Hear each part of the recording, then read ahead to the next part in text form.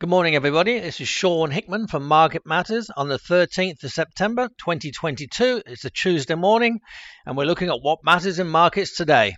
Overnight was another good night for US equities, with the Dow up 230 points or 0.7%, and the Nasdaq growth sector tech stocks up 1.2%.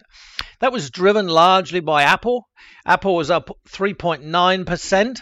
After strong reports that their new iPhone is getting big orders. I didn't think it would, so it shows you what I know about iPhones. But the improved camera has obviously been enough to see people put their orders in. Apple are happy, the market's happy, and obviously from a sentiment perspective, Apple's a huge stock. And when it runs strongly, the whole market seems to get a bit of a tailwind, and off they go. So there's two factors at play. So we had a great night for Apple, a strong night for tech stocks. But also we've got the CPI tonight, which is the next major inflation read-through in the US. And I think we just saw, and we've seen over the last 4 days, some squaring off. The market got itself too short, too underweight stocks. The traders were a bit negative. We've been discussing this at length over previous weeks, even months. And when they're coming into a big number, people just want to get square. They want to get some risk off the table, and it just shows you again, if going into numbers we're rallying, it shows you, in our opinion, the market is too short, it's too bearish, it's too underweight, which means by definition the surprises can be on the upside.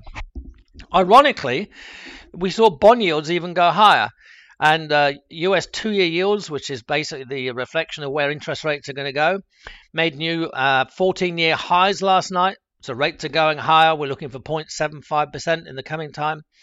That's a hike in the US, not Australia, fortunately.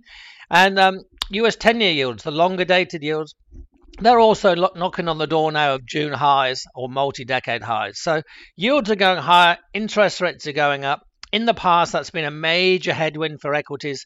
But at the moment, we're shrugging it off. Stocks are shrugging it off, which tells me that the market is looking for a low or has found a low.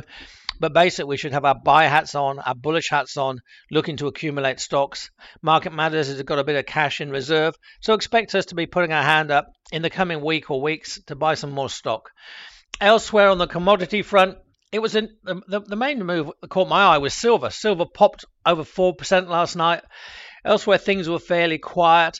Again, that wouldn't or shouldn't be a great surprise as we come into the CPI tonight.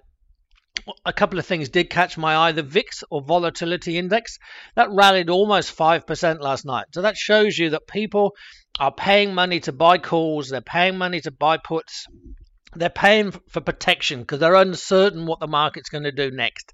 That's unusual. Normally, when stocks rally, the VIX will fall because the markets are more comfortable. But coming into a big number, it shows you a lot of people are scared what comes, or uncertain of what comes next, and so they're prepared to pay up to protect against big volatile moves.